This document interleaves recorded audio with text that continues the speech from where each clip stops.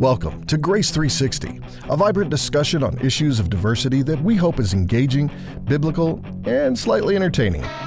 The goal of these podcasts is to create a healthy, honest, and helpful discussion for Christian educators, parents, and students from a biblical perspective on current cultural issues relating to diversity. Diversity, for our purposes, is related to the acrostic GRACE: gender, race, age, ability, culture, and economic status.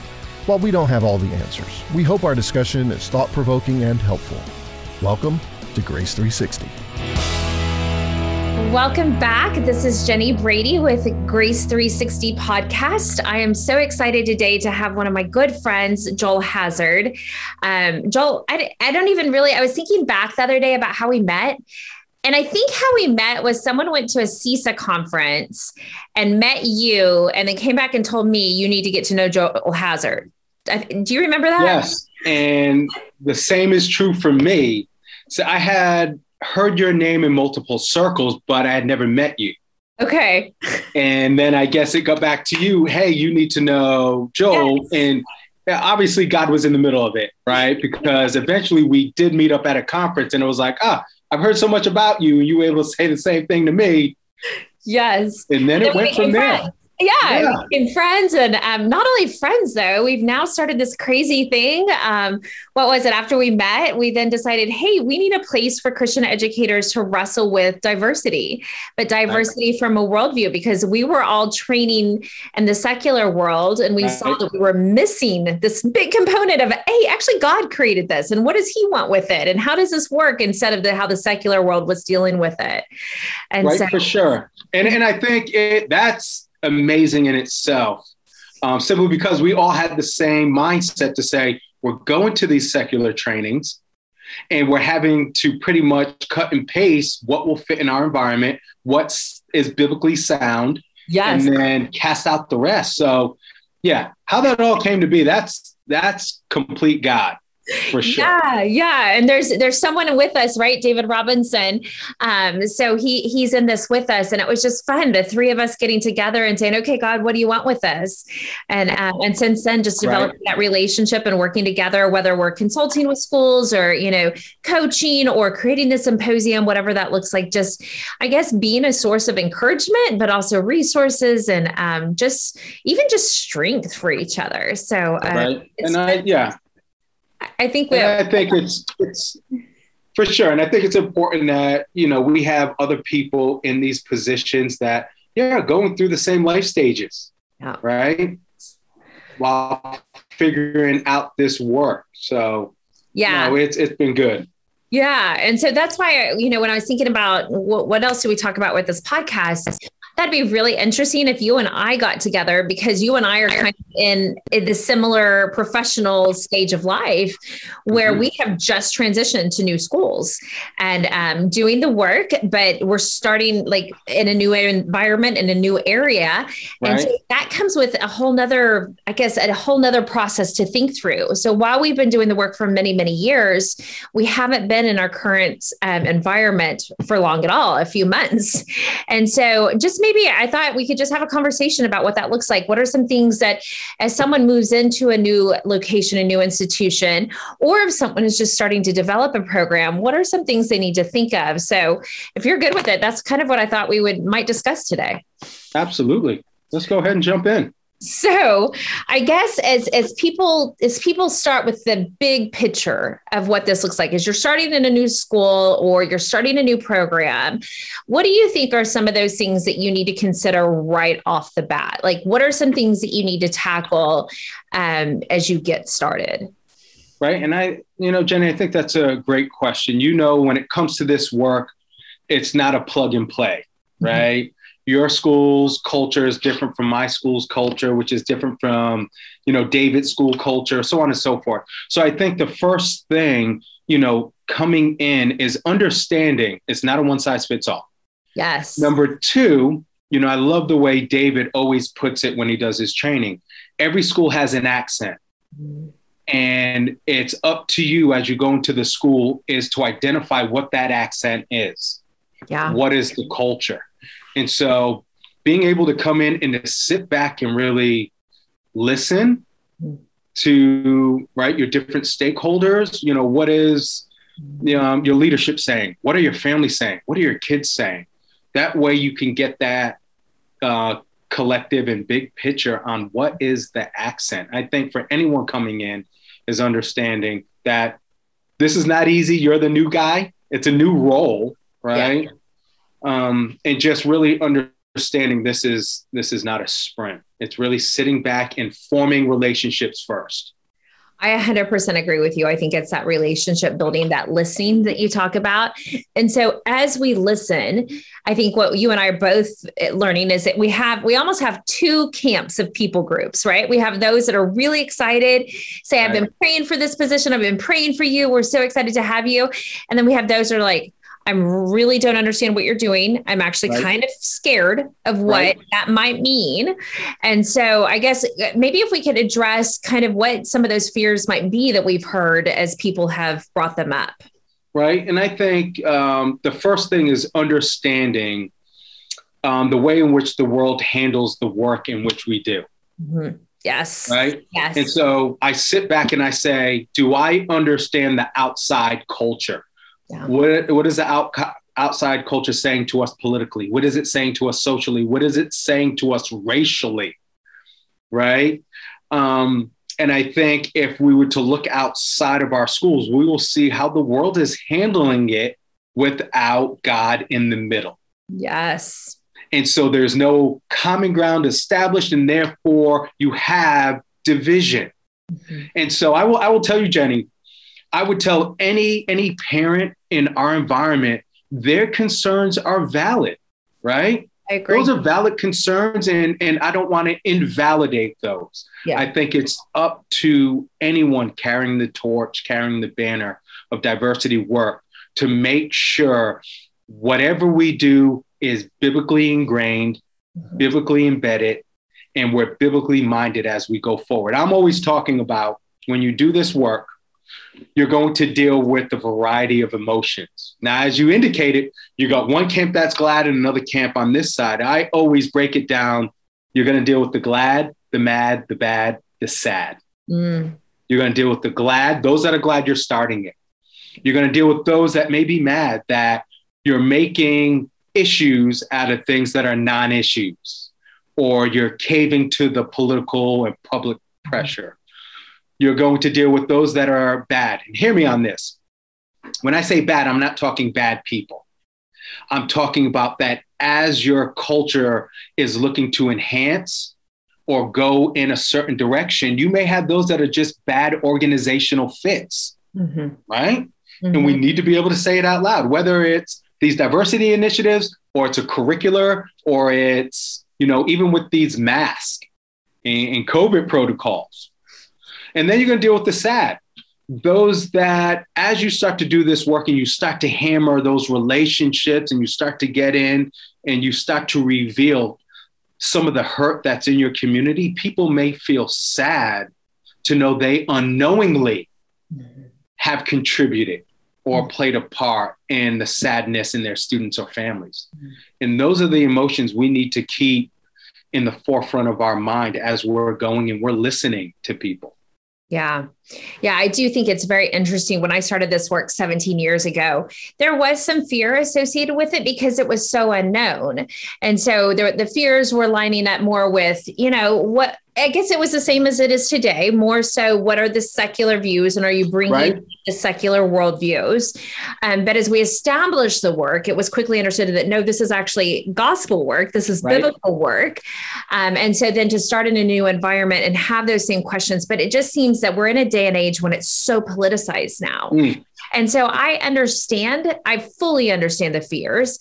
I think what is a little more alarming to me is that while I understand the fears, I do wish that as we understand the fears, that we would create more places for dialogue and more places to learn together. And instead of, I don't know if definitely not everybody's doing this, but instead of kind of that idea of, well, we're going to research you and figure out exactly what you're for and what you're against, kind of almost that spirit of, I'm out to get this position. Right. If we would create a place for a welcoming, like, let's actually understand more what the Bible has to say about this and more about who Jesus is and what he wanted with this. Dr.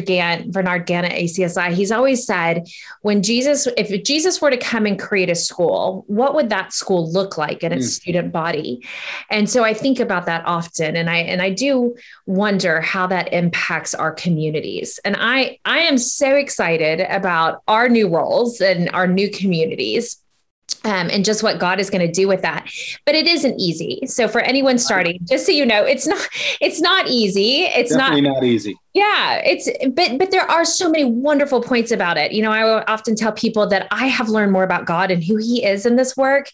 And so I am so grateful for those hard times where I have to dig deep and go, okay, wait, right. How does this apply biblically? And what do I need to do with this? And those times that I have to be really humble and say, I'm sorry, I got it wrong. Right. I'm in the process of learning also. So please, there's an open door policy. Come and share with me when I'm wrong.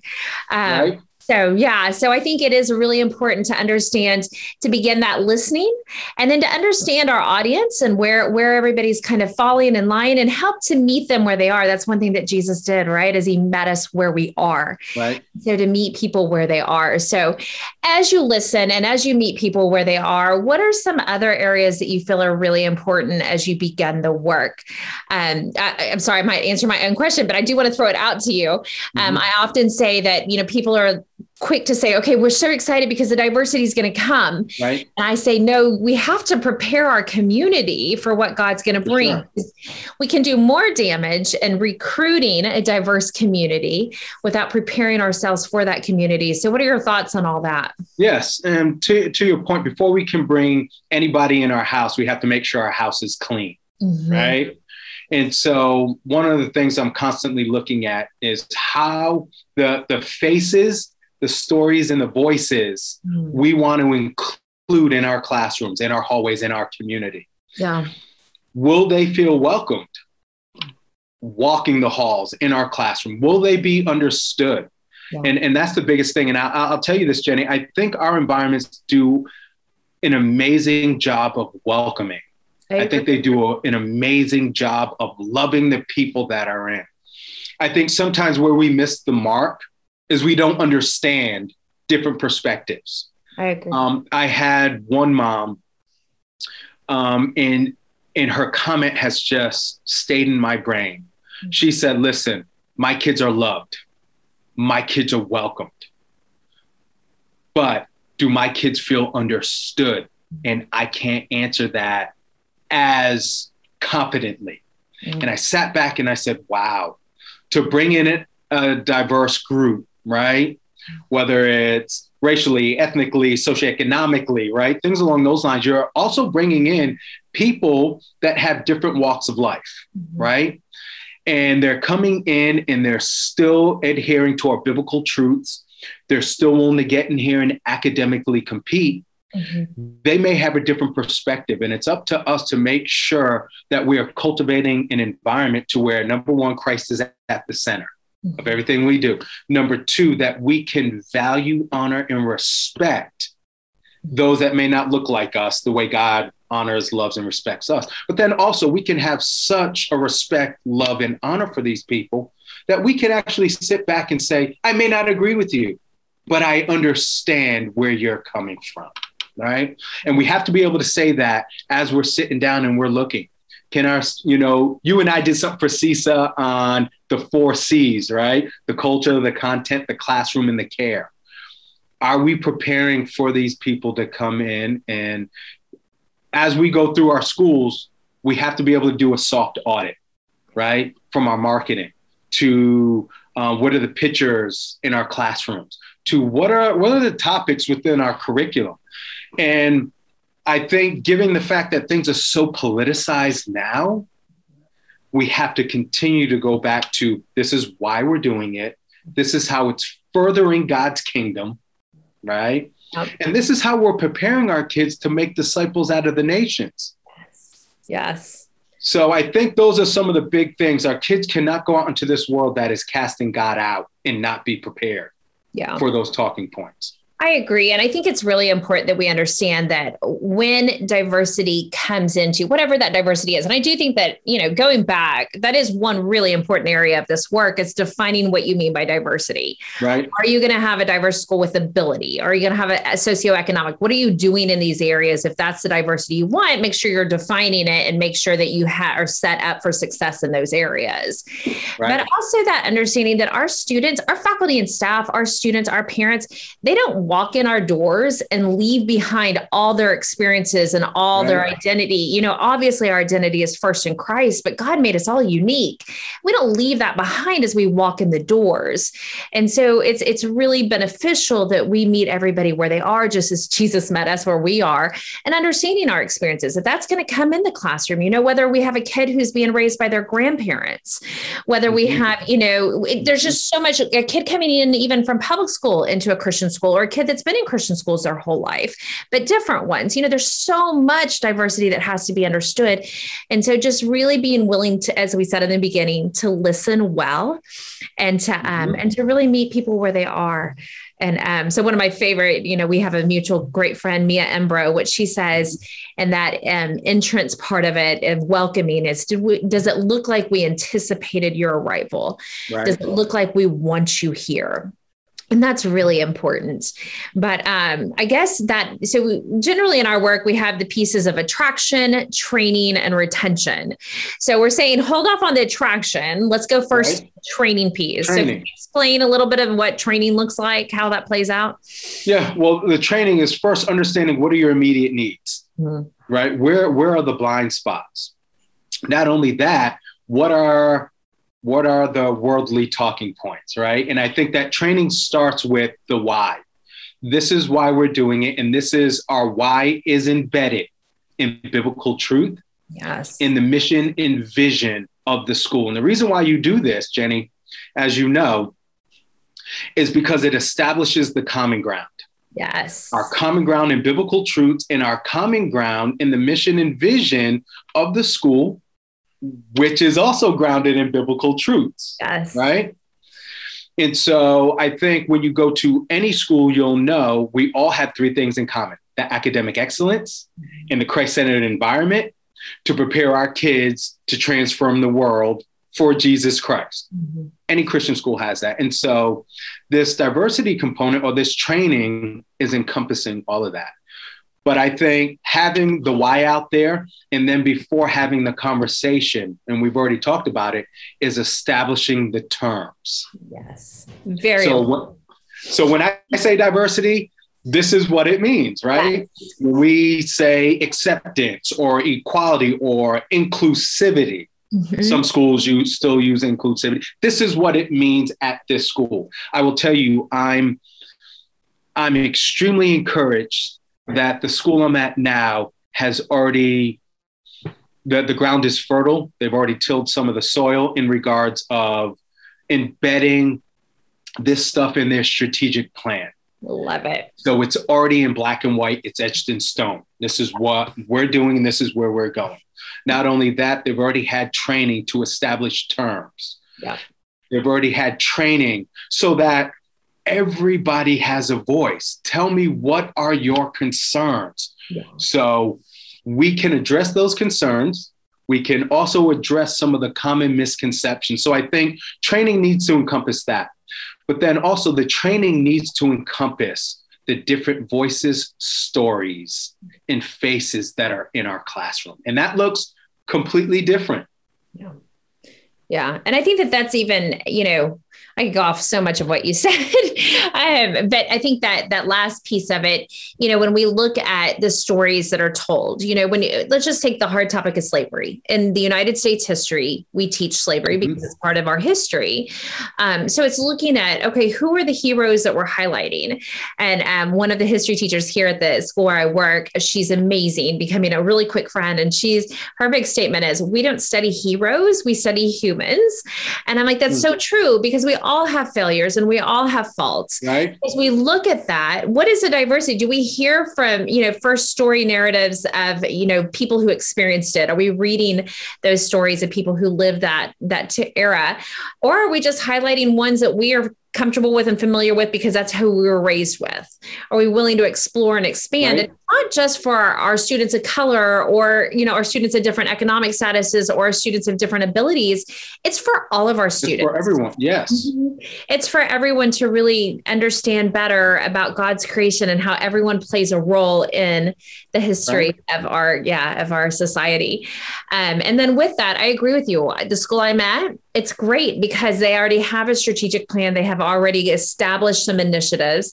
And so coming in is easier because there's already some things established. Right. The main thing now is establishing ourselves, right? Like, who are we and how are we going to help fulfill these initiatives and fulfill these goals that the school has overall? And I think, Jenny, you're so spot on with we're the new ones coming in. Yes. This stuff is already set. So for us who have been doing this work for a long time, and by God's grace have established programs at our previous school, or who have even helped other schools by God's grace establish programs, I think it's been humbling for me to always remember, just because I may be a known entity here is somewhere else, I'm not a known entity at my new school. And so therefore it's on me to make myself highly visible, highly accessible, and that I'm constantly getting in front of people and saying, this is how I'm embedded. I'm on your team. Yeah. I'm for the school's mission and vision. I'm for biblical truth. So I think for any new diversity director, regardless of how long you've been doing this work, when you go to a new school, it's up to you to make sure you put yourself out there, that you set yourself up in a way that people can feel comfortable coming to you. And I have to say, the school I'm at has taken me up on that. And we've gotten into a room and we have had talks on their concerns of which are valid. And it's been awesome to see, where two or more gathered in my name, there I am. I love it. It's great to see that as we've been in this meeting, Christ has been in the center, and we have been able to say, yes, we want the same things. Yes. And we've been able to get out a lot of those common misconceptions. And it's put me in a place to be extremely vulnerable to say, I'm looking to partner with you. Yeah. I need your help because, Jenny, we don't have all the answers. Nope. We can't do the work alone. No. There will be times to where we get it wrong. Yes. Oh my goodness. Yes. The number of times I've gotten it wrong. Yes. Right? And so my biggest thing is for parents, for leadership to know, I get it wrong sometimes. Yeah. I've been married for 16 years. I get it wrong all the time. My wife will tell you. Parent of 4 kids, they will tell you. Yes, sometimes they will. He ain't getting it right. Okay. So this is no different.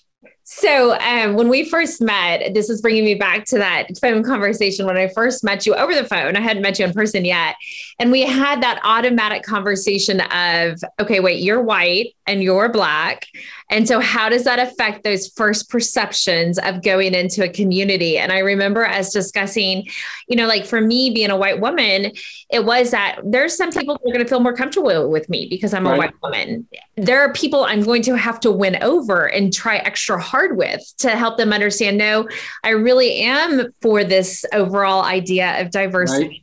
Right. And I do understand while I'm not a person of color in the United States, I am learning and there are other areas of diversity. And so it's that working together. So what do you think about that? What do you think about, how does it apply with a person of color coming into position versus a white person and so on and so forth, how that plays out? Yeah. Well, first, we have to acknowledge that we do see color. That's number one. Amen. Let's go ahead and throw that out there.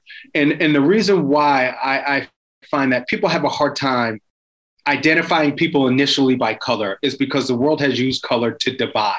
Yes. Yes. Period. Yes. And so as I come in, I have to understand, and I've said this to you multiple times, when I go into predominantly white environments as a Black male, talking with a predominantly white group on racial things. That's uncomfortable. It's uncomfortable for me because I'm constantly saying, okay, how am I coming off? Yeah. I have to be able to take in and empathize what this looks like if I'm the one looking at me as a white individual. Yeah. Right. So I think for you, you know, you coming in, you have to establish more rapport with your families of color. Yeah. Because, and again, I'm making a general. No, it is a generalization, but it's exactly the same thing. If I'm standing in a group of, of majority white, but there are a few people of color, my automatic is, oh my goodness, I hope the people of color, like I'm helping, they see me as an ally. I'm helping them, all these other things, right? Like that's my automatic focus is how am I coming off for them? Right. And for me, it's I'm coming in and I'm saying to myself, I don't want my white brothers and sisters to feel at any time I'm saying they're racist. Yeah. I'm saying they have to have guilt, shame, blame. No. I don't want. And so I'm constantly sitting back. And that's why, you know, sitting in our positions, we have to be good listeners. Yes. We have to be the first to understand and the last to get upset. Oh, I agree. It's that balance of just really being willing to like remove myself from the situation and be completely professional, but completely Jesus in it. And there are times that my humanity wants to pop up and you have to squelch it and say, you know what, this is not about you. And so, and there are times that, you know, like we said, that we've been wrong, but there are also times that as I listen, I'm growing in my understanding of this. And so it really does help. But it is interesting, just our two different, you know, when you look at, I agree with you. I think everybody sees color. I think actually to say I don't see color is almost to say that, you know, like we don't see what God created. So, because he made it very visible. So I do believe that, you know, as we see color and as we understand the world's implications of that, of putting on the lens, at that point, we put on the lens of Christ and say, okay, I see color. So I see different experiences possibly in different things, but what is the commonality of us and what brings us together? And that's where it's at.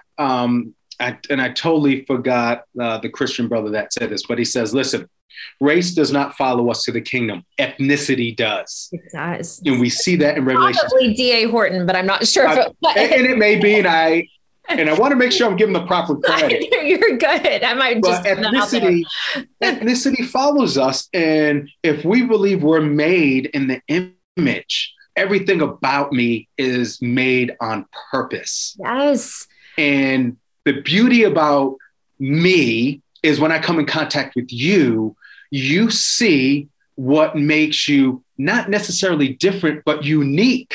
Yes.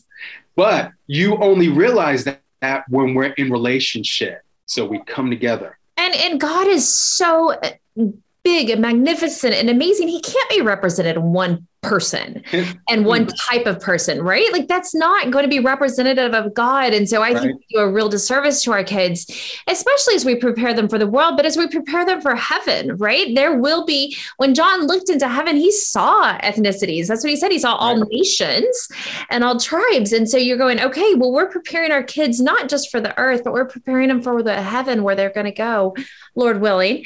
And so what does that look like? And I think, you know, Jenny, I think you're spot on. And my first thought, anytime I'm with a new family, I'm constantly thinking, how is it you came to choose Christian education? No doubt you may have the resources, your kids are smart, your kids are able to come in and compete academically and maybe athletically. You can get that at a secular private school, but why Christian education? And I think what makes us distinct and distinguished from anyone else is, we're preparing our kids for college, but ultimately we're preparing them for eternity. Yes. Amen. And so I think it would be a complete shame to give an education out in Jesus's name and for them to see, that multiplicity that's in heaven and not have a microcosm of it in a school that's embedded in biblical truth. Yeah.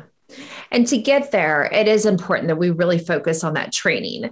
And so with that training, whether it's student training, when we look at curriculum or you look at events, whatever you're looking at, making sure that we understand the experiences of our students, we understand what they're bringing into the classroom, but then also that training of faculty and staff, preparing them to meet kids where they are.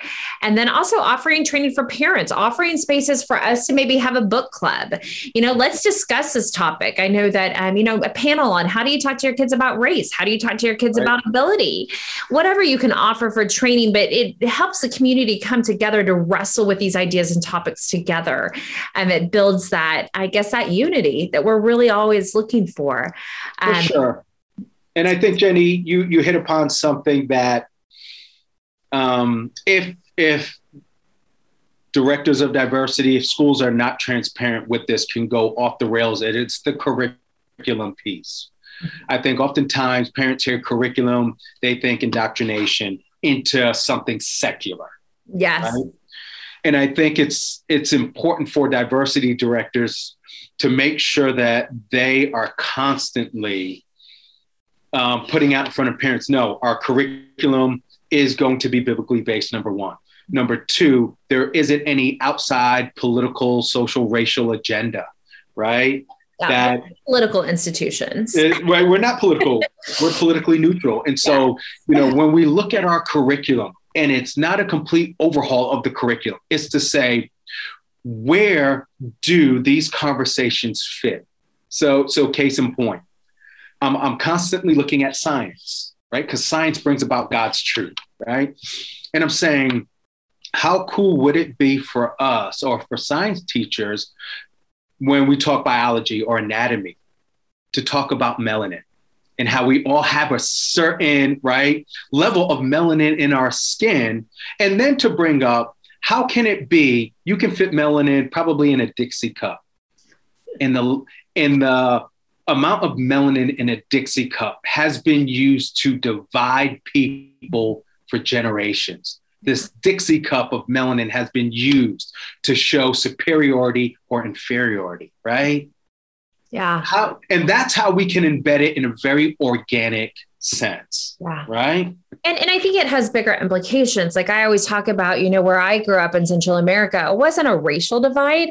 There were some colorisms, but they didn't have racial categories, right? But every society has a hierarchy. Every people group creates those things.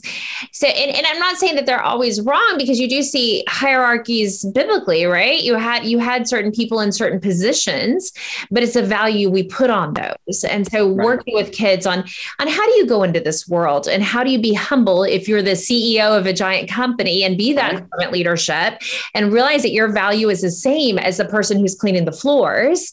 And then how do you, if your kids are called to do that, to take care and serve the staff at a large institution, how do you tell them that their value isn't just in that, but it is the same as the CEO and everything else? And so I think for sure it's all embedded in that. And so no matter their color, no matter, the beautiful way that God created them, that they have value in Christ, and that's where it comes from, no matter what God says. Absolutely. Yeah. Amen to that. So the last piece we have always is that retention piece. How do you keep your families there?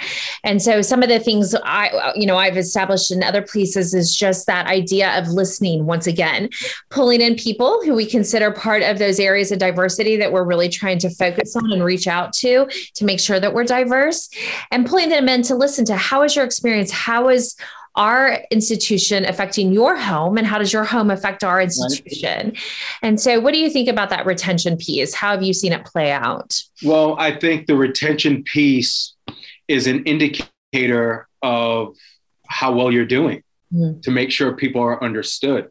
Yeah. If you have a certain portion of your population that is leaving, I mean, they're telling you something. They may feel welcome, loved, but do they feel understood? Is there a platform for them to be heard? Yeah. And can they see your action steps to enhance your environment? I think that transparency goes a long way. I'm constantly asked about, hey, how can we get more Black males in our school? Well, more Black male teachers. Yeah. And the transparency comes in, as I sit and talk with parents to say, hey, understand, it's a numbers game.